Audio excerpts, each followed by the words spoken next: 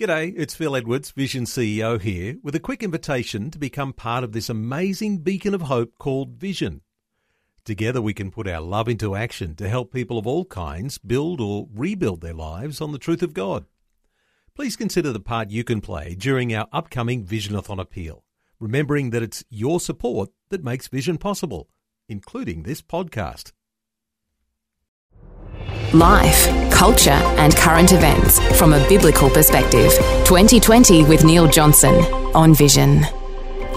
On a Monday, we like to check in with the Australian Christian Lobby. Martin Isles is Managing Director of the ACL. He's back with us. Martin, a special welcome back to 2020.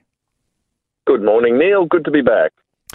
Hey, Martin, let's get a focus, first of all, on Western Australia. An interesting development because Christmas is closing in. This is a time of year Christians certainly celebrate the incarnation, Jesus' birth, laid in a manger, Mary and Joseph. Well, Westfields in WA, including drag queens in Santa photos. What's your thought here on this developing controversy? Well, this was a story that came out last week, and it was an announcement by Westfield in Western Australia. To much sort of fanfare, and they thought it was a very good and progressive thing to do. They decided that they were going to have sort of Pride-themed Santa photos, and that they were going to have the opportunity for Santa photos this Saturday just past to be done with the presence of drag queens and all the other paraphernalia you will often see associated with sort of the Pride movement. And I suppose it's a problem for two reasons. The first reason, Neil, is one that you just alluded to, which is that I know that Santa isn't Christian, but he's not particularly offensive to the Christian nature of Christmas. Whereas to bring in the pride element and the drag queen element is directly offensive to the purpose and the meaning of the holiday. And so it's really poor form and probably tone deaf to the realities of what Christmas is to be doing this. But the other thing is that it is another creative way for activists to be bringing children and drag queens together. And we're seeing that a lot. Many listeners will be familiar, for example, with this phenomenon known as drag queen story time, where local libraries and schools and all of this will bring a drag queen in to sit down in full drag and read storybooks to children. And it seems really weird for the uninitiated looking on, thinking, what is that about? And what it really is about is, and this comes straight from those who invented the idea in San Francisco, and it's gone around the world, but they say that it is about giving children queer role models and sort of something to aspire to or something to normalize for children so that they can see that it's good to be queer, or that or that they can have queer people to look up to and be exposed to queer ideas and stuff like that. And that's drag queens are cross-dressers. They tend to be highly sexualized in the way they cross-dress. They are actually adult entertainers. Their usual I was going to say day job, but I suppose it's a night job, is to be adult entertainers. And so it's completely inappropriate for children. And I know that Christian families would not be in the business of actively seeking out, queer normalization or queer role models for their children. But that's really what's going on here. That's the goal. It is to sort of change the minds of kids in relation to these sorts of concepts. And the adult entertainment connection is really, really concerning. So we've always been opposed to the drag queen story times, and we're very much opposed to this drag queen themed Santa photo shoots because it's just inappropriate. It's got a close association with concepts that most parents are not really interested in exposing their kids to. Westfield have really, really missed the mark here on in multiple ways. We've therefore been running a bit of a campaign to say to people who, if they're living in Western Australia, look, get in touch with Westfield in Western Australia and let them know that that was not something that you approved of and it didn't do their brand any good in your eyes. And something like 4,000 people have already contacted Westfield in WA through that campaign. That's on our website, acl.org.au. But if there's public discontent and if it does not enhance their brand and it causes upset, then they may not do it again. And I'd like to see it stop because I don't think that kids should be exposed to adult entertainers or to queer role models. Interesting, isn't it, Martin? And you might have photos in your own family album that your parents had taken when you were sitting on Santa's knee in a shopping centre and you were just a small child, and you grow up to adulthood. Every now and then you look back through those old albums and you see the photo of you sitting on Santa's knee. Interesting, isn't it, to think that someone has an initiative that, kids getting their photos taken today may well be looking back on these in 10, 20 years' time, and rainbow flags and glitter and drag queens in the same photo as your Santa photo. It doesn't really look good for, for the sorts of things that shape the future of a young life. Hey, I just wanted to ask you, though, many women are finding the caricatures of the drag queen to be quite demeaning. This seems to be picking up pace. Any thoughts here in the connection to these ways that drag queens associated with Santa actually even demeans womanhood? Yeah, look, I completely agree with that as well, Neil, and that is one ground on which, there are feminist groups and so on who completely object to the drag queen phenomenon, and especially the drag queens being introduced to kids in various ways. And one of the grounds that they disagree on is not necessarily a Christian ground, although I think we share the concern, but it is that the caricature of a woman, which a drag queen impersonates, is a highly sexualized caricature. They exaggerate various anatomical features and so on, and it is demeaning, and I actually completely agree with that. And I don't think it's a good role model of what a stereotypical woman is at all. And so that also is, I think, it's not a good seed to be sown in a child's mind. And the genius of this, Neil, is actually, it sounds crazy to us, but the genius of it is in exactly what you just said, which is a photo on Santa's knee is a little bit of a cultural thing. It's something that everyone does. And of course, they like to get the queer role models into those places where it's a cultural institution or it's a cultural habit. And yeah, you're right. There'll be photos out there now with all queer-themed stuff sitting on Santa's knee for Christmas, and that normalizes it. That brings it into the family. And that's the genius of it. And I don't think anybody should be happy about it for a host of reasons, including reasons that may not even have a Christian, an explicitly Christian foundation like the one that you just described. Well, as serious and as sensationalist as it sounds to be talking about drag queens and Santa and children's photos, it's not the most serious thing happening this week. Perhaps the most serious thing might be around Christian schools being at risk in the Northern Territory. Big developments this week. What's happening, Martin? Yeah, the Northern Territory is the latest state to make a move which is undermining the ability of Christian schools to prefer to hire Christian staff. And it's important, as I've said before, just to note that you can't actually have a Christian institution unless the staff are Christian. It's a little bit like you can't have a Liberal Party unless the people working for the party have liberal values. You can't have a Greens Party unless the people working for the party have Greens values. And political parties can discriminate in employment for that reason, because they're a political party. And it's the same with churches and religious institutions. They've always been able to say, yeah, it's a Christian school. If you're going to come and work here, you need to be able to uphold and live by our Christian statement of faith, our Christian values. Christian faith is preferred. There's nothing unusual in that historically, and it makes perfect sense, because without that, you're not going to have your Christian school. However, there has been a move against Christian schools lately to try and strip them, not political parties, mind you, but just the Christian school, of their right to prefer staff who share their ethos. And we saw some stories break around the country. There was the story about City Point Christian College and how bad their code of conduct was. And then there was another story about a school in New South Wales and how bad their code of conduct was. It was kind of softening up the public for a political move, which a number of states are now pursuing, including, for example, Victoria, and the federal government is expected to follow later next year, to remove this right to prefer Christian staff from Christian schools. The Northern Territory is the latest state or territory, as the case may be, to go down this path. They've proposed laws that would do that. It's very, very serious, all of the Christian school bodies and the various churches up there are incredibly concerned about this, because it really is the beginning of the end of really serious Christian schools in the Territory. response from churches, from bishops, and various people getting together to express their objection. People can join in that. I believe that there's actually a gathering in the forecourt of Parliament this afternoon that people can go and join if they live in Darwin.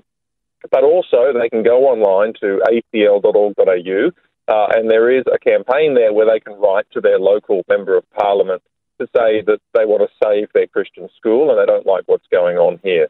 So that's an important campaign to be a part of and an important trend to be aware of going on around the country.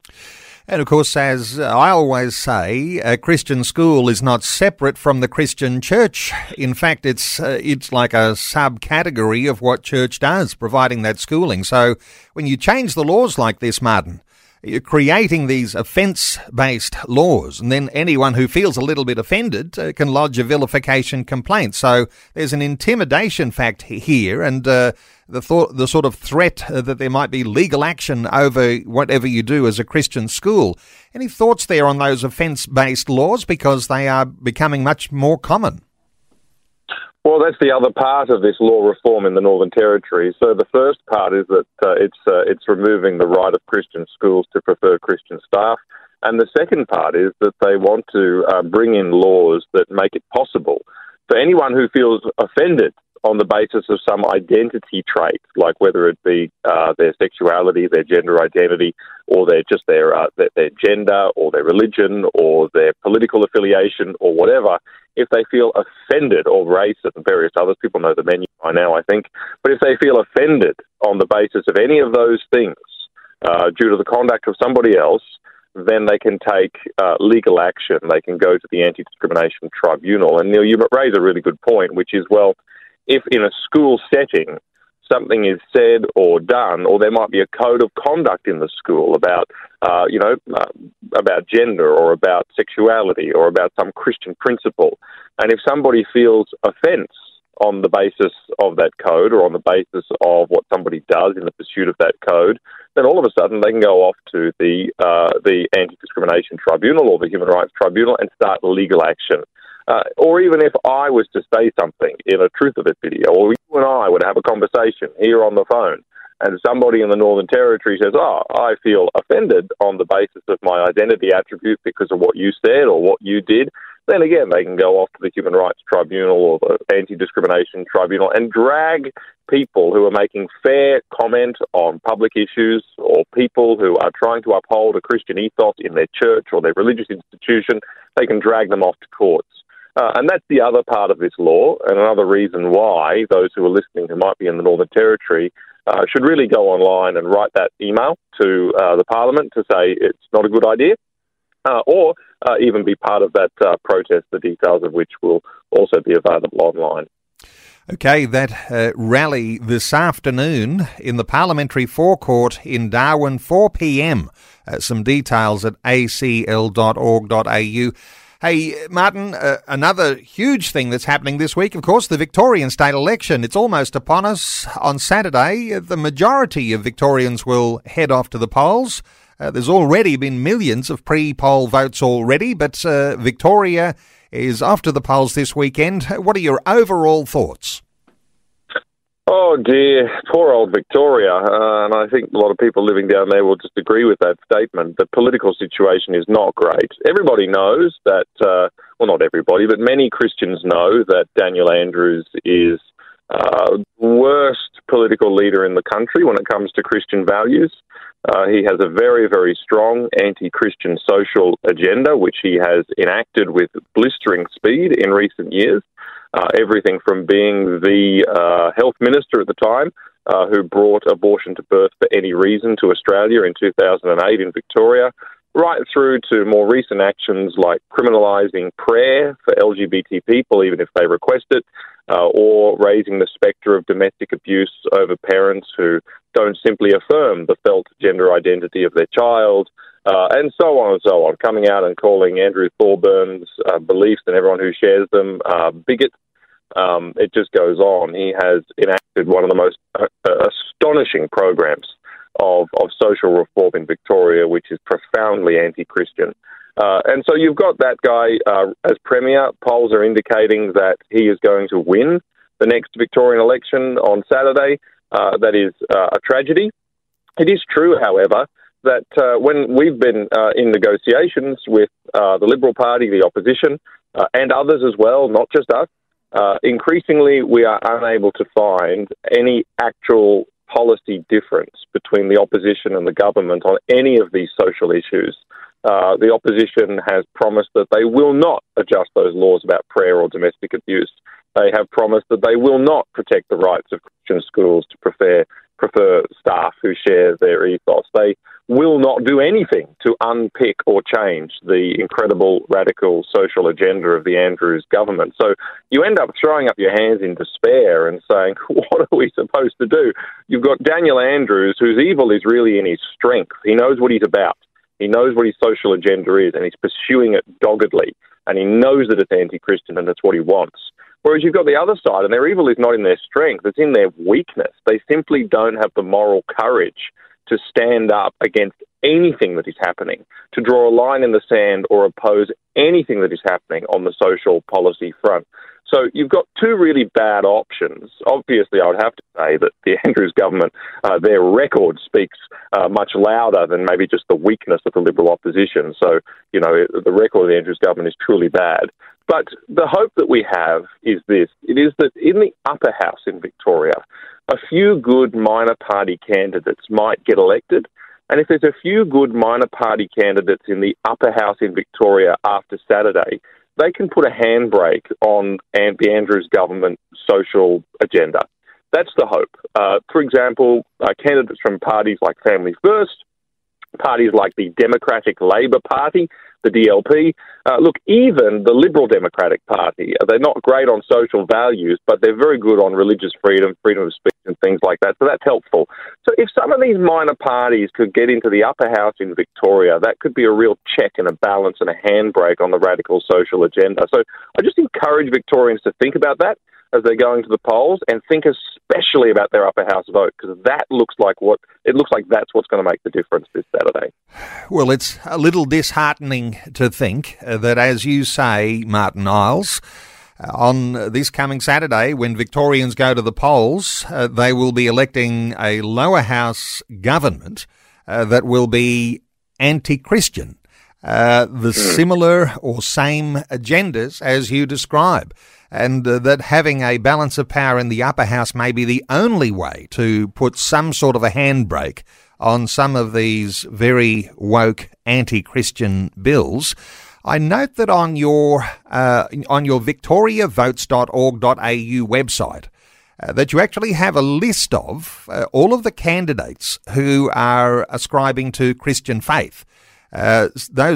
Many of those will be standing for upper house. Some of those will be in lower house seats too. But there's an awful lot of people who have got a Christian foundation who are standing for election this coming Saturday. Yeah, that's important to note. Whilst the parties are in a bit of a terrible state, there are individuals in the parliament or running for election who are really people of solid faith and values. And to get them elected could be really helpful over the next few years as influencers within their parties. And so I would ask people to go to that website. Neil, thanks for mentioning it, victoriavotes.org.au. That's an ACL website.